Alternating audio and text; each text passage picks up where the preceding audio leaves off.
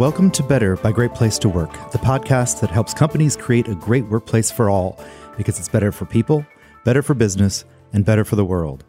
I'm Christopher Tkachuk, the Chief Content Officer at Great Place to Work.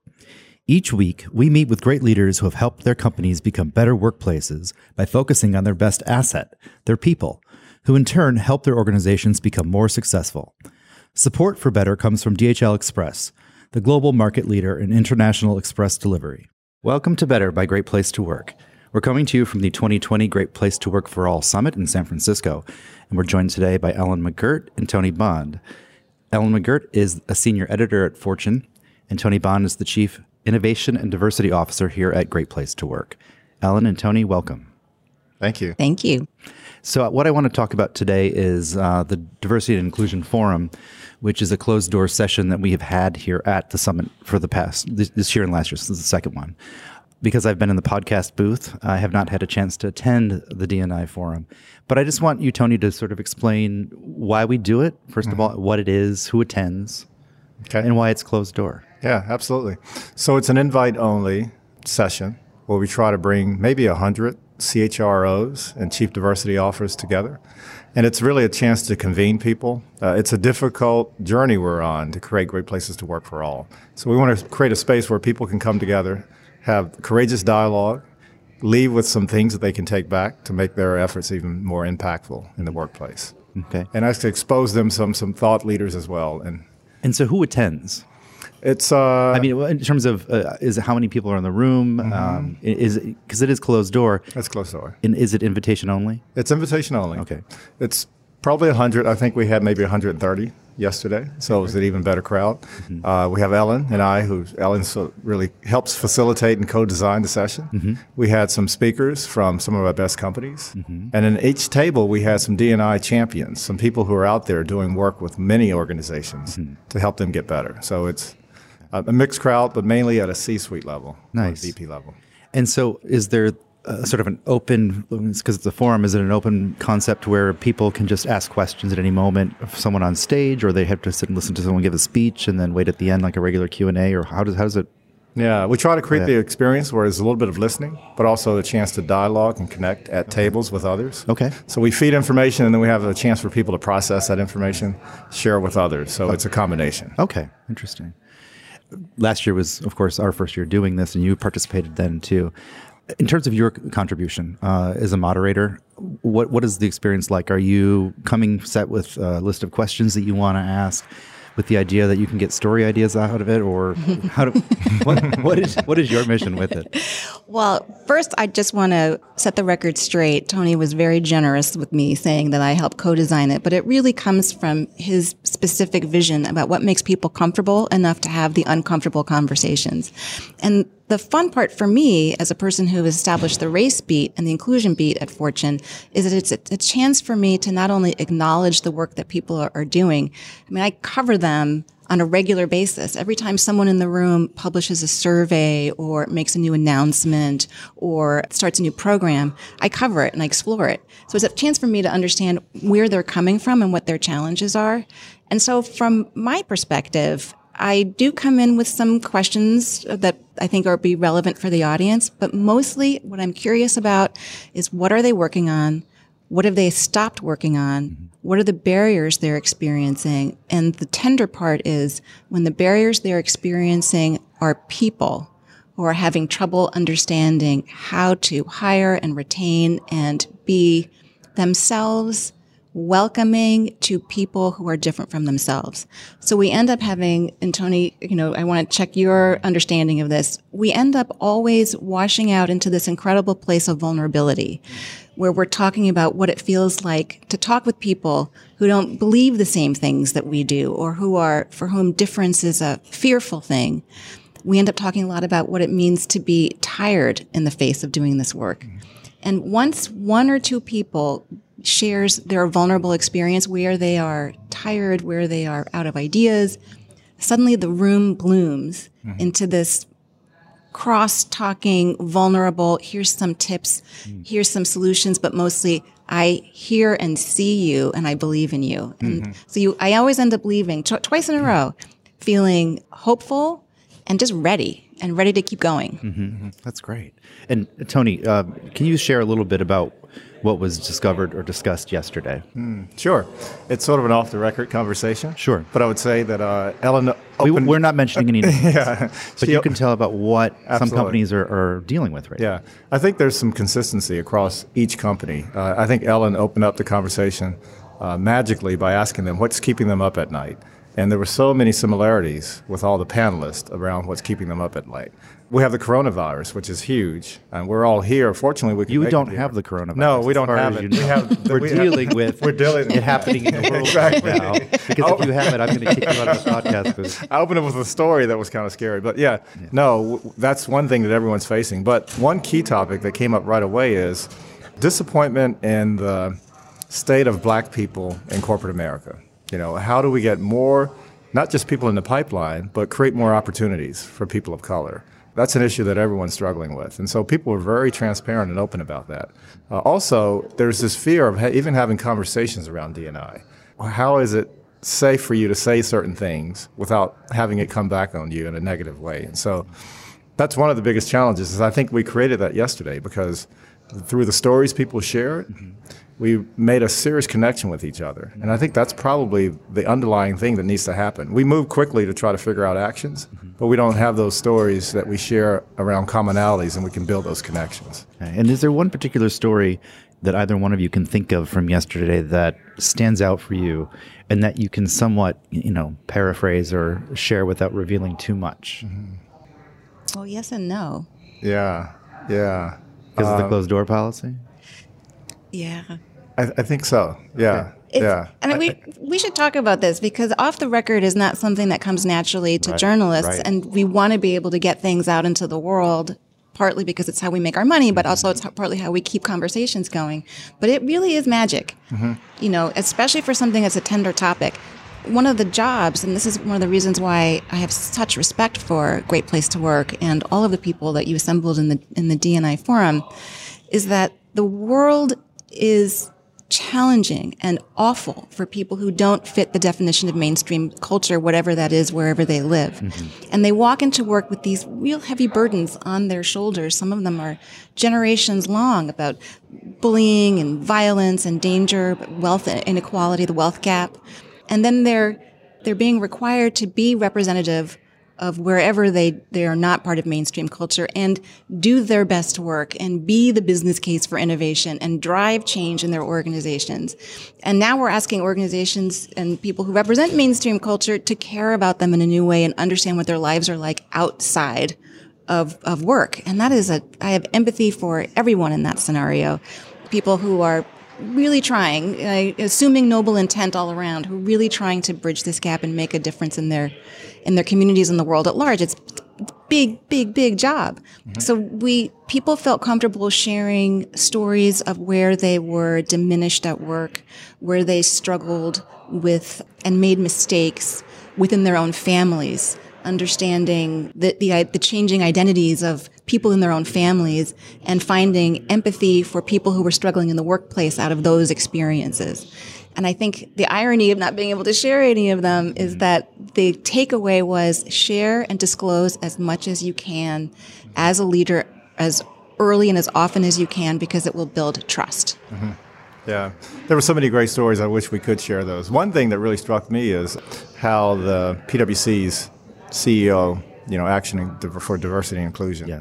Mike shared it on stage, but there were people in the audience. On the main stage. On the main stage. There were people in the audience who really just told stories of how that's had a significant impact on their ability to have meaningful conversations around D&I.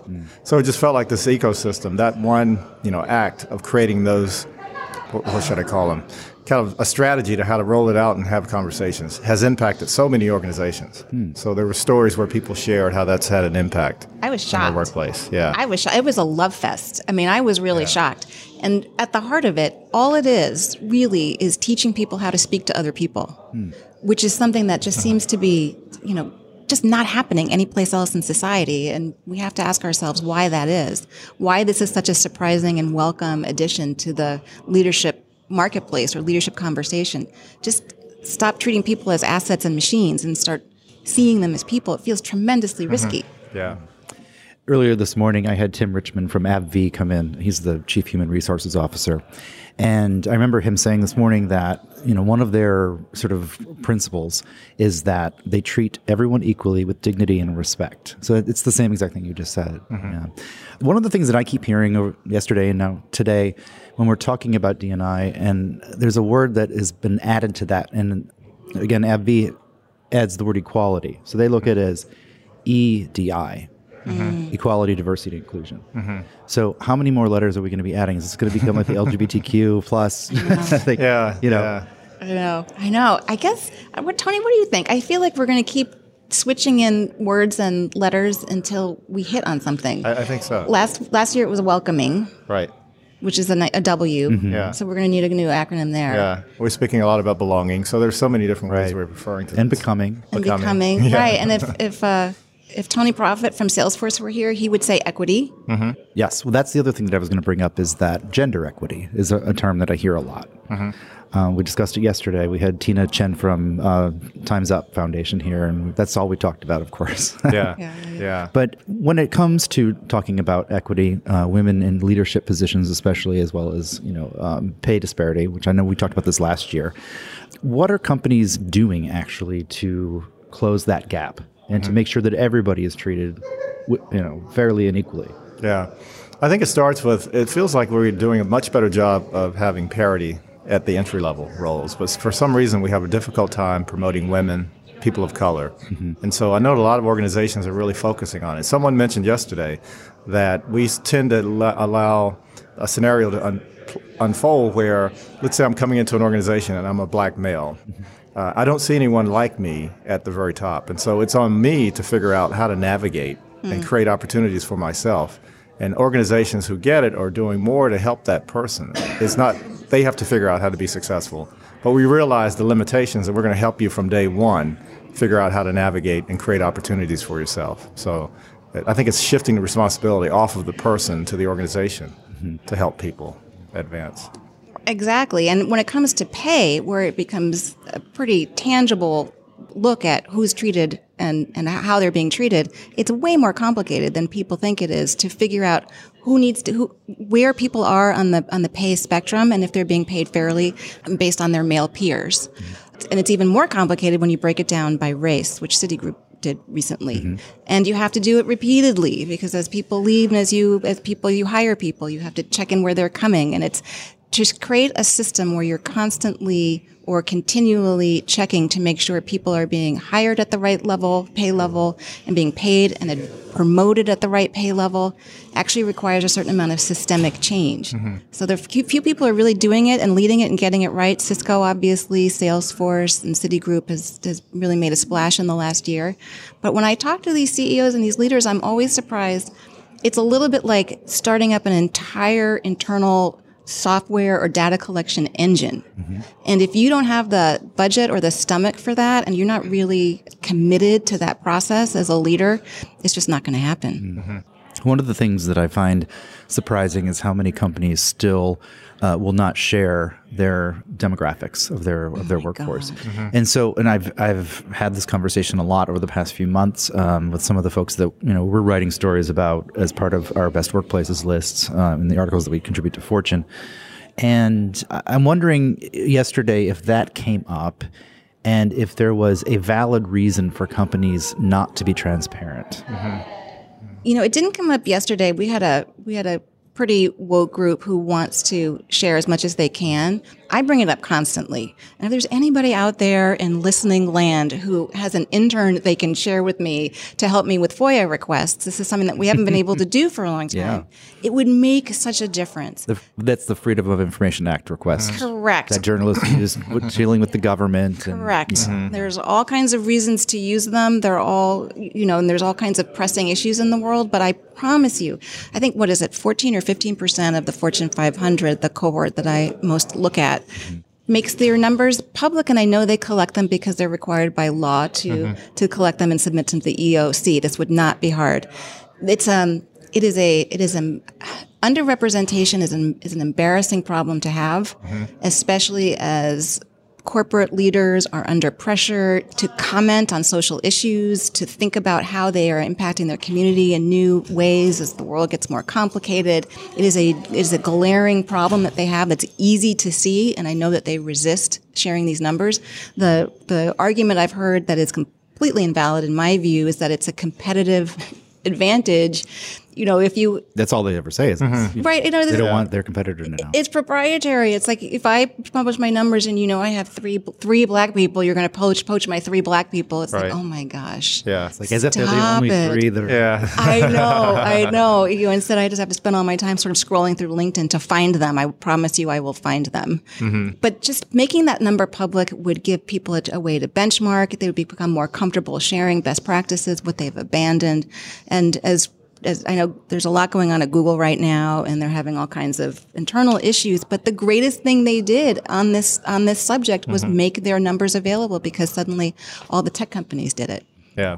And it really helped. Yeah. I would agree that you hear the competitive advantage. I mean, we're all at certain points of our journey of creating inclusive cultures. And so I would hope that people can be more transparent, but it seems to be a situation where we don't want to be embarrassed or show that we're not, living up to it. And so we keep that information pretty close. Well, you know what I've learned to do, and actually Tim Ryan at PwC had really sort of walked me through some of the difficulties of finding pockets of resistance or people who are resistant who don't understand and walking them through it, is I've learned not to be snarky or negative when I review a diversity report. It takes longer than people think it does. And I may be upset that year after year, the numbers aren't changing very much, but I've learned to ask why and skip the snarky headline. And it really, I think, helps change the culture that we're not here to trip you up. We're here to find out what will work. Is there a headline recently from one of your columns that you used that you got a lot of feedback on? Just the headline alone that you can think of. Everyone is racist. And what was said? The worst that was said and the best that was said. When you talk about racism as a set of ideas that we don't examine, a culture that we walk through every day that affects all of us from different perspectives, it becomes a conversation that we can all have as opposed to a group that is being singled out for doing it wrong. And that makes a big difference, I think. Dr. Ibram Kendi, who wrote Stamped from the Beginning and How to Be an Anti-Racist, did the world such a service by framing these issues as a set of ideas that we accept without thinking, or sometimes accept because we believe that they are true and haven't examined them. And in his latest book, he starts by talking about the insidious way that he himself had come to accept racist ideas, that black people were just one bootstrap pull up from solving all their problems and being rewarded for those ideas as a young man in his own community. And it opened the door for me to think about how I can write about racist ideas in a way that we can all be invited to examine them. I do love a good call out as much as the next person, but I think that's more productive. Yeah. This podcast is brought to you by DHL Express, the global market leader in international express delivery.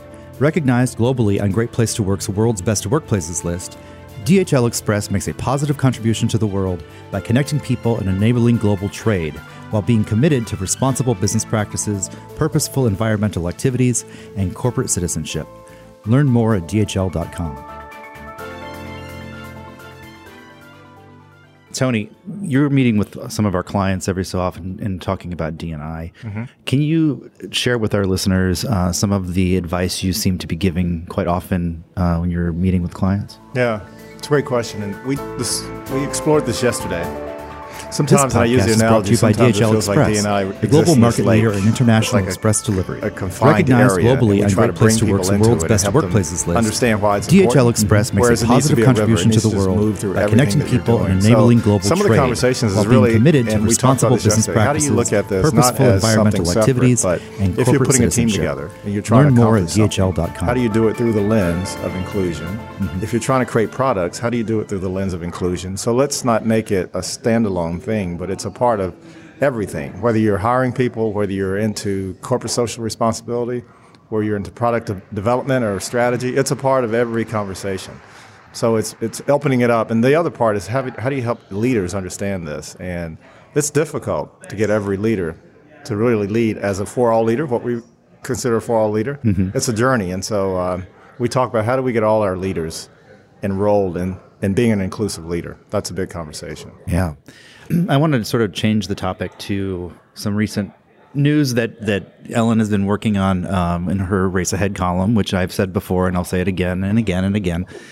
The last time she visited us, I told all of our listeners to subscribe to her newsletter, which is, I believe, still free because they've put up some sort of paywall on Fortune.com. 100% still free. Excellent. So all you do is put your email address in, and every day, weekdays, she sends out sort of the most important news you need to know around the conversation around diversity and inclusion and race.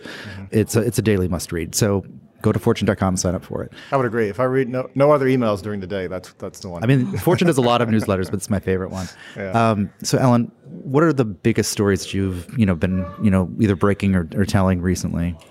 That is a good question, and thank you for that. That really lifts my spirit. Michael Bush just gave a shout out for Race Ahead on the stage, and he said you may need to watch something uplifting afterwards. And I totally understand that. I had a wonderful longtime reader send me an email a couple of months ago saying that she had done a word cloud assessment of my last 3 weeks of columns, and I'd used the word grim 32 times.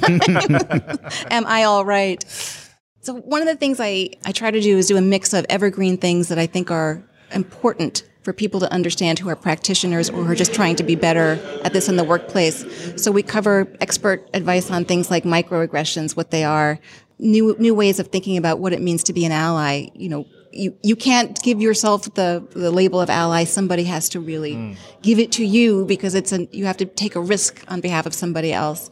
But then every now and then something happens like a beautiful, beloved athlete falls from the sky, and so my Sunday column that I was ready to publish on Monday had to go by the wayside, and then we had to talk about Kobe Bryant because he was a complicated person in our lives, and he was a complicated person for a variety of reasons, and rather than weigh in on you should care about him for this, and this is how I feel about the allegations and his apology for rape earlier in his career, was we are all going to be grieving a different part of what he meant to us. He was highly compensated. He was very famous. He was part of a big engine that brings people into our lives, and he meant something different to different people. And he meant something to people who were going to feel triggered by the way that his story unfolded as opposed to the way his accuser's story unfolded. So that was an opportunity to talk about what it means to be a person who grieves in a different way and who walks in the world in a different way that now has to walk into work and work together. So I appreciated the opportunity to talk about it, and I appreciated the opportunity just to encourage people to be gentle with each other. I mean, it was a legitimate shock. Oh, yeah. He was doomed in no particular way. Right. He wasn't reckless or sick or experiencing, any chaos in his life. So the grief was pure, and there was no one to blame. No. Yeah. Ellen, in the course of you covering this for so many years now, you have an amazing network of contacts and sources, which I envy just because, you seem to know everyone. You're a great networker. What, in terms of how you get a story, is it because someone tips you off? Are there ever those kind of emails or calls from someone who says, oh, I need to tell you about something, but, do you ever get that kind of like secretive inside knowledge from people that you can't really write about yet because it's either off the record or... Yeah, every now and then, not as often as I would like. All tips welcome. All promises for off the record on background will be kept. Right. But I do think, and I know that this probably is part of your life too, your amazing transition into the work that you're doing now, is that showing up really matters. No. For something like this is tender topic for people, and seeing you and hearing you speak, or just hearing you ask questions in person, the things that you disclose in part of conversation make all the difference in establishing this kind of beat. And I'm lucky enough that I'm able to. I'm on the rubber chicken circuit every spring and every fall, and I do get to go to a lot of conferences where I see people time again. Now we're precaution not to touch anybody. It has been so hard not to hug people. Yeah. Because you see them every time this time next year. It's like real relationships happen here. And Ellen is referring to, of course, dealing with the coronavirus being in the world today, and that at the summit this year, we took many extra precautions to make sure that, we're not shaking hands. There's no hugging. We're doing little elbow bumps. Some people are doing toe touches. You took very good care of us this year, and it was not a natural thing not to just hug everybody I ran into. But if you want to develop connections on the race and inclusion beat, you do have to show up in person, and people have to get to know you. And one of the things that I'm very lucky for is that Race Ahead really is in my voice. I wanted to make it distinct from some of the other Fortune editorial products that cover a sector. These are objective things. These are human stories. So the newsletter sounds like me, and I try to make sure that when I write about other people, it sounds like them. And that's why we read it. Yeah. I love you too. I love you, Tony. I love you too. From Princeton. So one last topic that I have to address, which because it is going to be on everyone's mind for even months after we first publish this episode, is the fact that we are coming upon this election in November, and diversity and equality are not part of the conversation in the way that they need to be.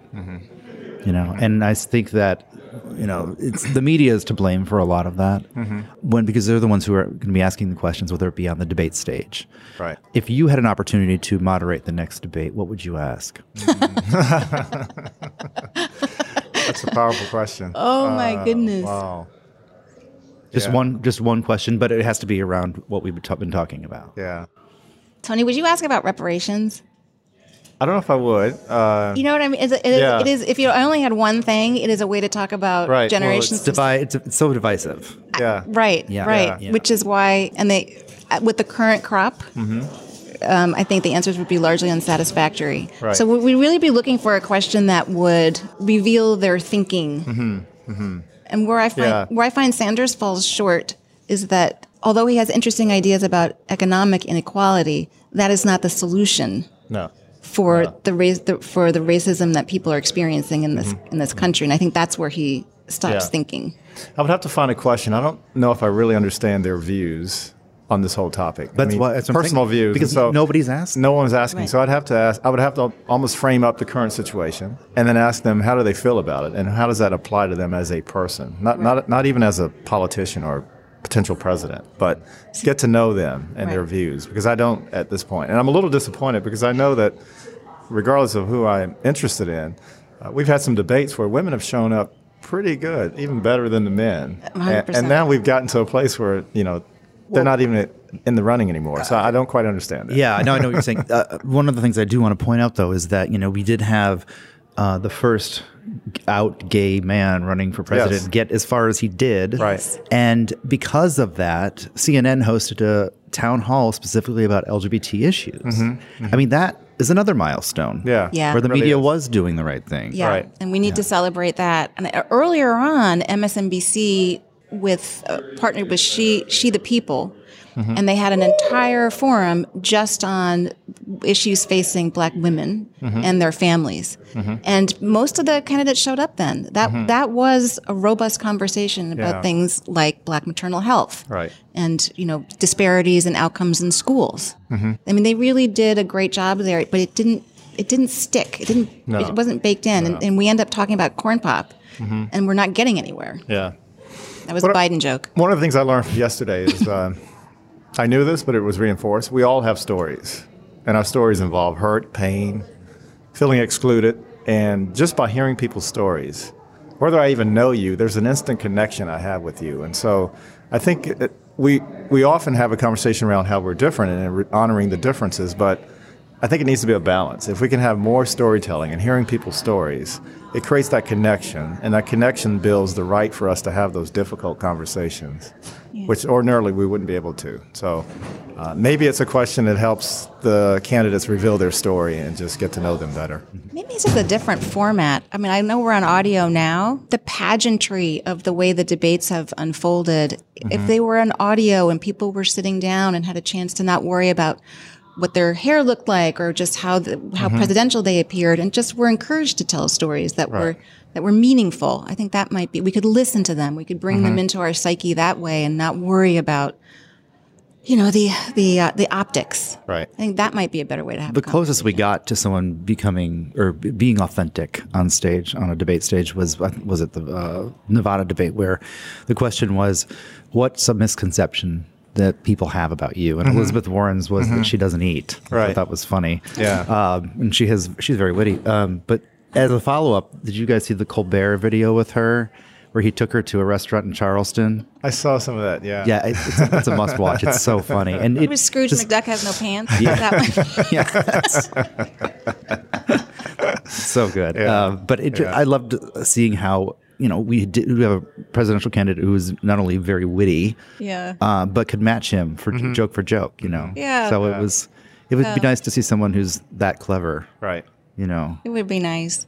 It would be nice to have someone who could just fold a fitted sheet. I'm just basic household competence. If you know how to do it, you need to teach me. That's really good. Right. I mean, that means Martha Stewart 2020. Yeah. That's Yeah. it. That's the only one. This has been fun. I think it's a great way to end because we have to begin our next interview. Thank you, Tony. Thank you, Ellen. It's always a pleasure. Yeah. Thank you for Chris. having us Thank you, on. Ellen. Thank you. All right. You've been listening to Better by Great Place to Work. The producers are Lizelle Festejo and Katie Van Geffen. Audio and video production is by Resonate Recordings. Better is generously sponsored by DHL Express, the global market leader in international express delivery. Tell us about your great workplace experience by finding us on social media. We can be reached on Facebook and LinkedIn at Great Place to Work and on Twitter and Instagram at GPTW_US. Also tell your friends about Better, which can be found wherever you download your favorite podcasts.